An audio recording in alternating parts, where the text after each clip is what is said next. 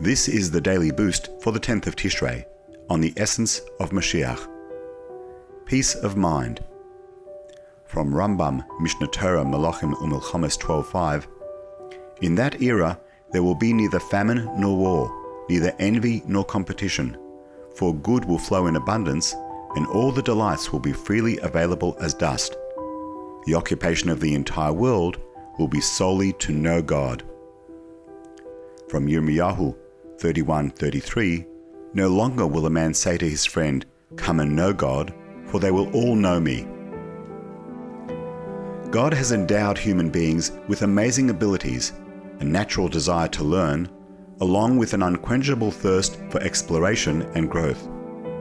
Unfortunately, life's stresses and struggles sap our creativity, leaving us without the intellectual and emotional energy needed for spiritual development.